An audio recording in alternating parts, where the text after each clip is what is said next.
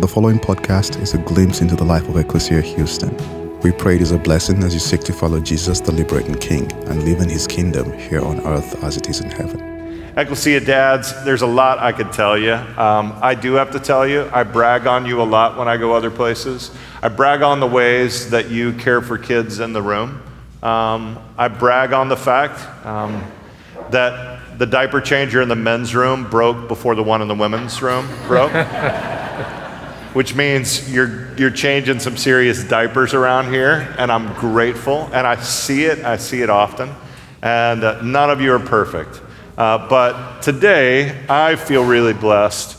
Well, first let me tell you, my dad has been pastoring the same church for 33 years. And in the early days of Ecclesia, we used to steal him away often, and he would come preach for me. And then we started piling up the services. And for a while, we got like 6 services, and he was getting older, and he was like, hey, no thanks, I'm out. And a few months ago, he retired after leading that same church for 33 years, and we get him back. So, thank you. We're really grateful that it frees him up in retirement to come do this, and so he's gotten to do the full experience of our new schedule now, and was here at 9 and at Westside at 10 and back here at 11, and now we get to catch our breath and just be with you. And I've asked Dad just to share some wisdom for us today on what do we need to know as we try to care for kids well. And many of you are in the room. We got a lot of babies in utero. We got a lot of dads that have been fighting this good fight well for a long time. What words of encouragement? And all I can tell you, nobody's perfect, but I will tell you, Dad, you've been the best dad I know of. Thanks, and that I've encountered. Thanks, son. And appreciate that. I'm really grateful just to have him share with you today. It's been a real blessing in the other 2 services. So thanks for being with us. Thanks, son. It's a great privilege to be back at Ecclesia. And I tell you what, this back-to-back service stuff, I did that for 10 years at Magnolia. This is hard. No wonder you're looking older. I understand that, but I want to do something at the beginning that I did in the course of the message in the first 2 services, and that's introduce Chris's mom, Ed Seay, the best mom on the planet right there. So glad that she's... it's a little bit ironic, really, son, and you know this, of course, that I would be here to talk about being a dad because I didn't have a dad growing up. I didn't know my father. In fact, there's only one picture of me and my father together, and that was on the day I was born, May 31st, 1950. That was in Tokyo, Japan. And let me give you a little bit of our family background history so you'll understand. That's my dad, Earl Martin Seay. Both my mom and dad were from Texas. My dad grew up in Waxahachie, Texas, my mom in Houston, but they were both in the United States Army during World War II. My mom was a nurse, and my dad was an infantry officer, fought in the Battle of the Bulge, and they both survived the war. And after the war, they came back to Texas. They got married. My dad then went back to Texas A&M and finished his degree. Yeah, they're not as loud of whoopers as the first 2 services, but the Aggies get up early. Aggies, I got it. He loved A&M, finished his degree, and then he re-enlisted in the United States Army to become a part of what they call the occupation force in Japan. After we had conquered Japan and the Axis powers in World War II, we helped Japan rebuild their country, and so there was a military presence there in Japan, and so he was a part of that. My mom was there with him, and I was born in Tokyo, Japan. Anybody out there watch the old TV show MASH? Anybody? Yeah. Greatest show ever. Well, they will often refer to Tokyo General. Well, Tokyo General Hospital was a real hospital in 1950. As a matter of fact, Chris took me and his brothers several years ago on a trip to Japan, and we went to see if there was anything left of Tokyo General Hospital where I was born. And there was only one building left from the original hospital, and it was the chapel. And we got to go in there and pray, and it was a great thing. But so that's where I was born, Tokyo, Japan, May 31st, 1950. Well, less than a month after my birth, the communist North Koreans broke across the 38th parallel and invaded South Korea. And so the United States and other UN countries, but primarily our country, sent military forces to try to slow down that invasion before they took over all of South Korea, which was a free nation in and of itself. And the problem, as my dad and his battalion and other forces landed at Incheon and then fought in what's known as the Pusan Perimeter, was that all they had for weaponry was leftover World War II weapons, because they were not planning on going to war. The North Koreans invaded with state-of-the-art Russian weaponry. And so our forces, including my father, were just like lambs to the slaughter. And hundreds and hundreds and hundreds of them were killed, including my dad, less than a month after they landed in Korea on July 24th. He was killed. So that's the only picture that I have. So I never knew my father, except through pictures and through stories from family members. But I wanted nothing more growing up than to someday be a good father. No fathers are perfect, but to be a good father, a godly father. And so God blessed me. I met and married a pastor's daughter, wonderful, godly woman, and at a very young age we started our family. And this next picture shows our first three children. And you might recognize the little guy who has his arms around my neck there. That's your pastor. He was littler and had a lot more hair back then. My head is basically the same size there that it is today. So I finally grew into the massive head. Yeah, you were rocking the mullet back then, son. But God blessed us with two more children, and so eventually we had 5 children and ultimately 20 grandchildren, and one of whom is sitting right there, Christian. And so God really blessed me with the privilege of being a father. And having grown up in the faith, from the very beginning of fatherhood, I asked myself, what is it that I want to pass on to my children? What do I want to teach them? What do I want to show them? What do I want to leave to them as a legacy? And as I look back on those years of fatherhood, I've jotted down 4 things that I think were central to what I hoped would be my legacy, and I pray is my legacy to my children, and then ultimately to my grandchildren and the other generations to follow.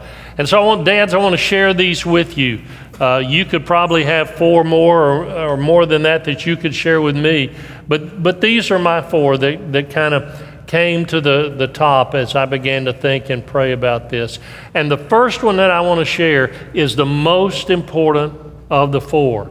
So if you're going to go to sleep, wait till after the first one, okay? And here, the most important thing is... Tell us the stories first of the struggles of being a dad, of the imperfections. Okay, I can do that. Okay. I can do that. I was not a perfect father and made a few mistakes along the way. One story that I can think of was when our kids were little, we went to church as Baptists all the time. Sunday morning, Sunday night, Wednesday night, Tuesday night, all the time. And I'll never forget one Sunday night we were serving at Memorial Baptist in Baytown. I was the worship pastor there, and we had 4 of our kids by that time. And anytime you went to church with 4 kids, trying to get everything together and get home after church was a challenge.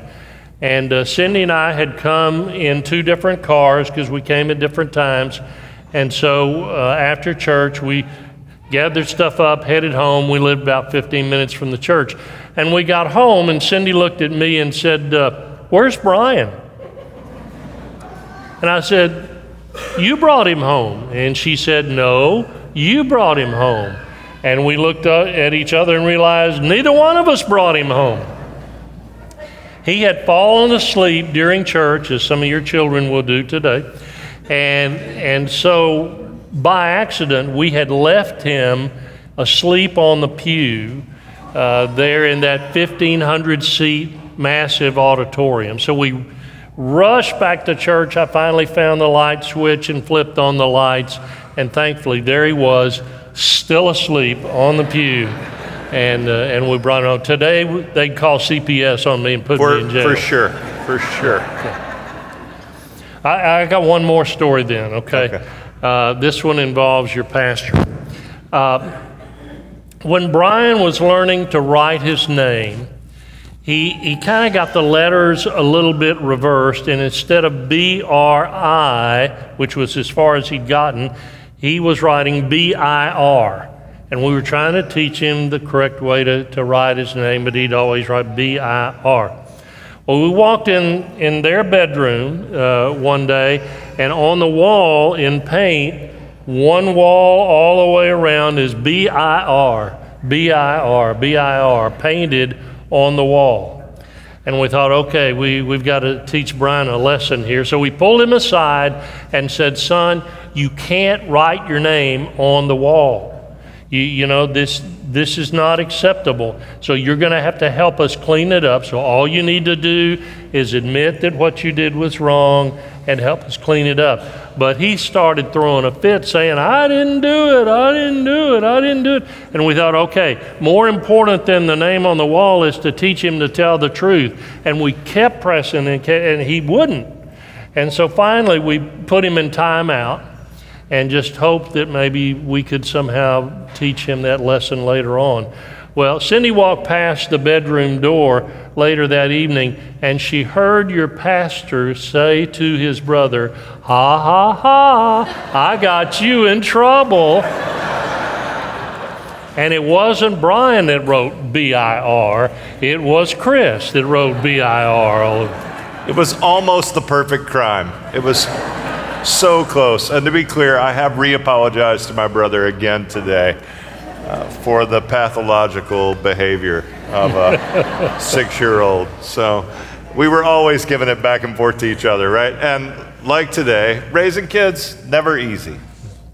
Always messy. I could tell a few more stories, but that's probably get to the scripture. Get those. Okay. Here's the legacy that I wanted to pass on, and here's the number one most important thing, dads, for us. Help your children settle where they spend eternity. Help them settle where they spend eternity. I want to read some scriptures to you today. I'm going to read from the Voice translation. Are you familiar with this translation? I'm familiar with it. Okay. And it's so clear, and I want to start with the most familiar verse in the Bible, John 3:16, and read a couple of verses. So track with me on this, okay? "For God expressed his love for the world in this way. He gave his only Son so that whoever believes in him will not face everlasting destruction, but will have everlasting life." Here's the point. God didn't send his Son into the world to judge it. Instead, he is here to rescue a world headed towards certain destruction. No one who believes in him has to fear condemnation. Yet condemnation is already the reality for everyone who refuses to believe because they reject the name of the only Son of God. Now, dads, there are lots of things that you can teach your children. Maybe you're one of those guys that can build anything and fix anything. I'm not one of those guys, so sorry, son, I couldn't teach you any of that stuff. By the way, if you're that kind of dad, I hate you. But anyway, maybe that's a talent you can teach your children. Or maybe you can teach them how to fix mechanical things. Christian's brother Solomon is just a genius with that. But he didn't get it from me or for his dad. But maybe you're one of those dads that can teach your son or your daughters how to fix mechanical things. Or certainly you can teach them good ethics and morals and manners and citizenship and on and on. All those are good things. They're important things. They're the building blocks of life. But they have one thing in common, one deficiency. They're temporary. They have an expiration date. When this life's journey is over, those things are done. But there's one thing that you can help your child know that lasts forever. If the Bible is true when it says that we're created in God's image and we have an eternal soul, then that means we're going to live forever somewhere. And the Scripture says that we can live forever in heaven, not if we're religious enough or moral enough or good enough or whatever enough. None of those things can get us there. Only faith in Jesus Christ, whoever believes in Him. So of all the things, dads, that you need to help your children know is where they're going to spend eternity. And what matters there is whether or not they put their faith, it's not about your faith, they put their faith in Jesus Christ as Savior and Lord. So ecclesia dads, practically, right? How do we get there? When we dedicate a child or a baby or baptize, like we will ask you as parents, like, do you pledge to raise your child in the church, to teach them and talk to them about the ways of Jesus, to model for them the kind of love that Jesus demonstrates? How do we do that? And this is what I would tell you. Primarily, it will be about vulnerability in your spiritual journey, right? If you are the kind of dad who acts like you've got it figured out, and your kids won't want to talk to you about these things. But if we're vulnerable and we share, and one of the reasons that my dad has been a spiritual guide and resource to me is that he's been open in that process, right? And someone I want to talk to. And so share our failures and our struggles and walk together. And in that, we'll build that kind of relationship. Hopefully and prayerfully. It takes a while with our kids, right? But ultimately, we get to walk with our kids in that way. And the second point leads back to helping us in that as well. Yeah, you talked about the ways of Jesus. How do we know the ways of Jesus? Well, there is one source that will never lie, and it's the Scripture. And so Dad's legacy point number 2 for me was to teach our children that the Scripture is true and trustworthy. I want to read you a few verses. They're the words of the Apostle Paul written to a young man named Timothy that was like a son to Paul. We don't know if Paul had any biological sons, but we do know that Timothy, he called him my son. And so here's what Paul said to Timothy about the Scripture. 2 Timothy 3, beginning with verse 14. He said to young Timothy, "So surely you ought to stick to what you know is certain. All you have learned comes from people you know and trust, because since childhood you have known the Holy Scriptures, which enable you to be wise and lead to salvation through faith in Jesus the Anointed. All of Scripture is God-breathed. In its inspired voice we hear useful teaching, rebuke, correction, instruction, and training for a life that is right, so that God's people may be up to the task ahead and have all they need to accomplish every good work." Now, dads, here's why the Scripture is so important. We live in a time that more than ever before, there are so many voices out there trying to tell our children what's right and what's wrong, what's true and what's false, what's good and what's bad. I mean, it is a morass of confusion to hear all those voices. So what can they depend on? What can they believe? What can they go back to with confidence that will never lead them wrongly? And I say to you, it's the Scripture. And so we tried our best to teach our children that the Scripture was true and trustworthy. Now, there are some things, I need to make this clear. There are some things in Scripture that are absolutely black and white clear, such as the deity of Christ, that Jesus was God in human form. By the way, do they say amen here? You have to work for it to get it. Jesus is God. Okay, I mean, that's clear in Scripture. Another one is salvation is by grace through faith alone. It's not about being religious. It's not about being moral. It's not about being ethical, although those are good things maybe. But they're not the answer. It's faith in Jesus. So those are black and white issues. The early church, and there are a few more, but the early church called those kind of issues the kerygma, the core of the Christian faith. And those we need to be in unity on. But then hear me say this, there's a whole range of other issues, a myriad of other life questions that our children are going to need to figure out. And they're going to need a source they can depend on. Not that we tell them detail for detail what they're supposed to think. It's not about indoctrinating our children. It's about teaching them that on their own, with the mind God gave them, they can find the truth in the Scripture. And the Scripture is not about going to the Bible to find verses to affirm our preconceptions and opinions. It's about going to the Scripture to say, I know you're God, and you won't ever lie to me, and so I need to know what the truth is about this, and be able for themselves to find those answers that they need. So Ecclesia, hear this clearly, right?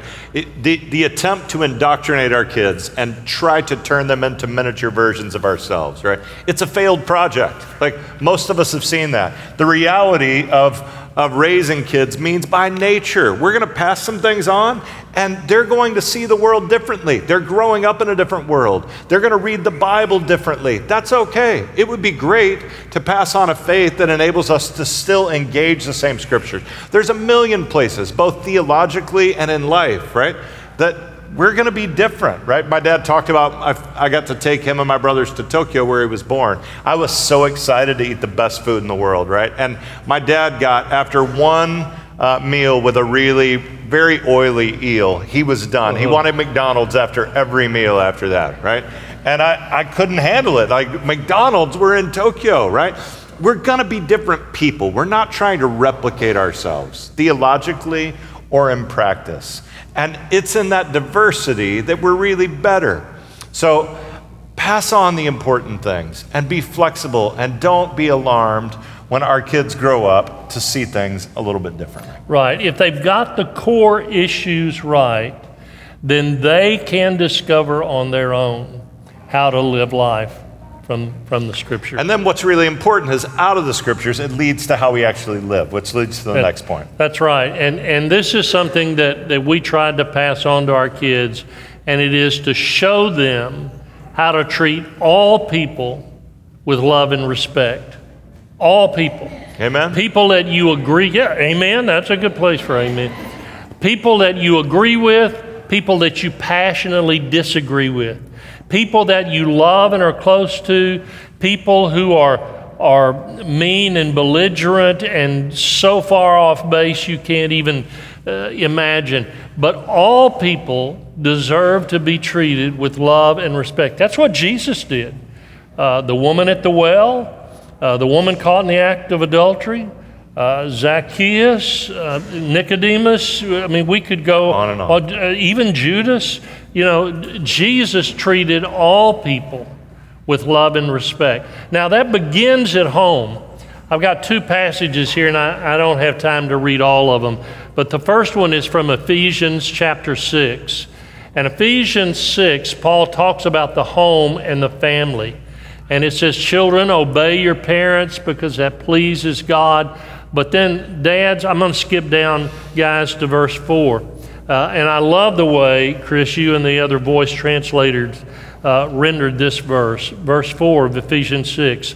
And fathers, Do not drive your children mad. Don't drive them crazy. Don't be that iron-fisted father that won't ever listen but only wants to pound what you want them to do and be into them. Don't drive your children mad, but nurture them. Nurture them in the discipline and teaching that comes from the Lord. So love and respect, it starts in the family.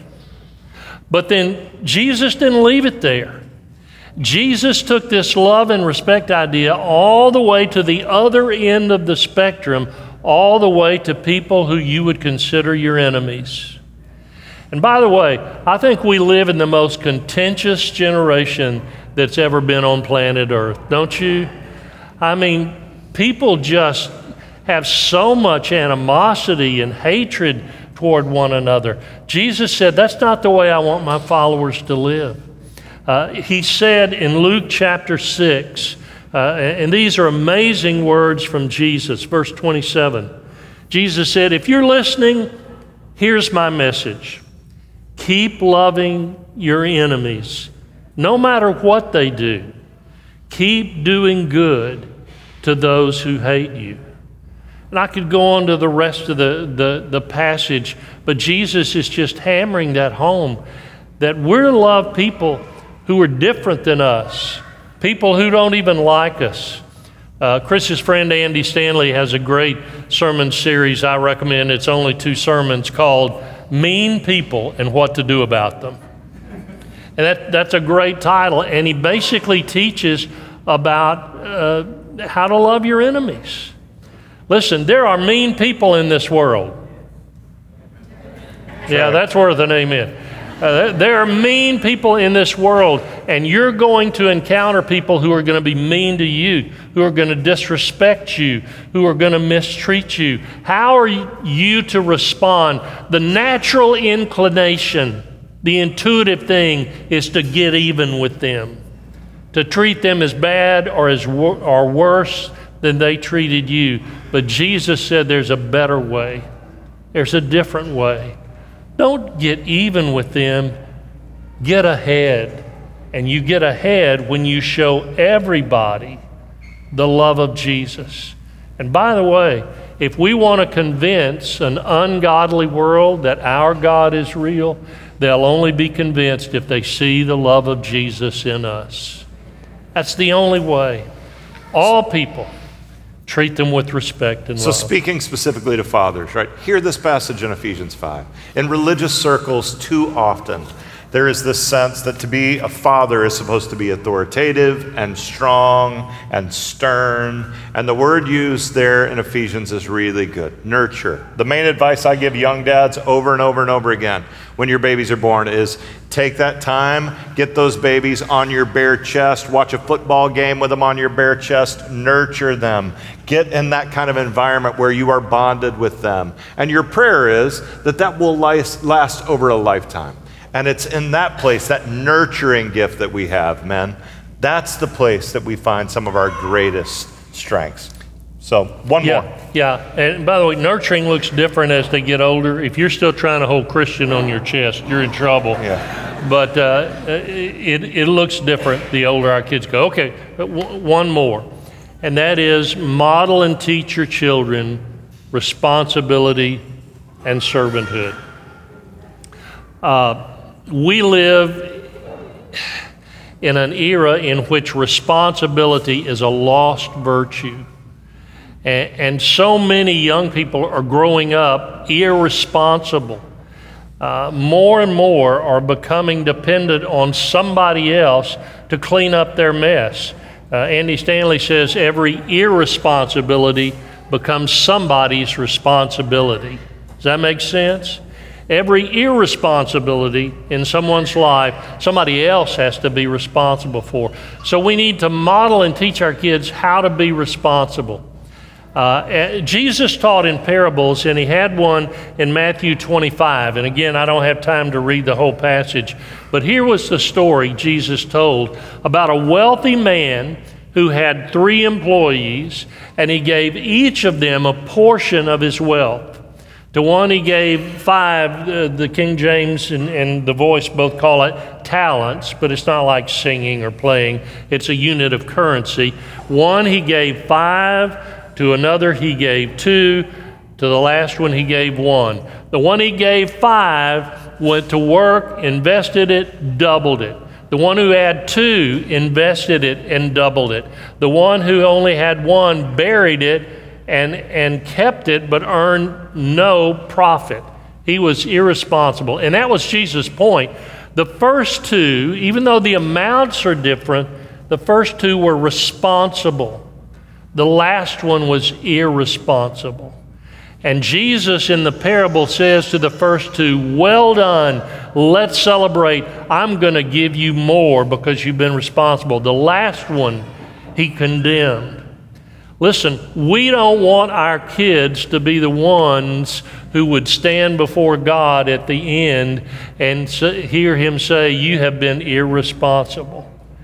We want to be, and we want our kids to be, the ones who Jesus would say, well done. Well done. You took what I gave you and you used it for good.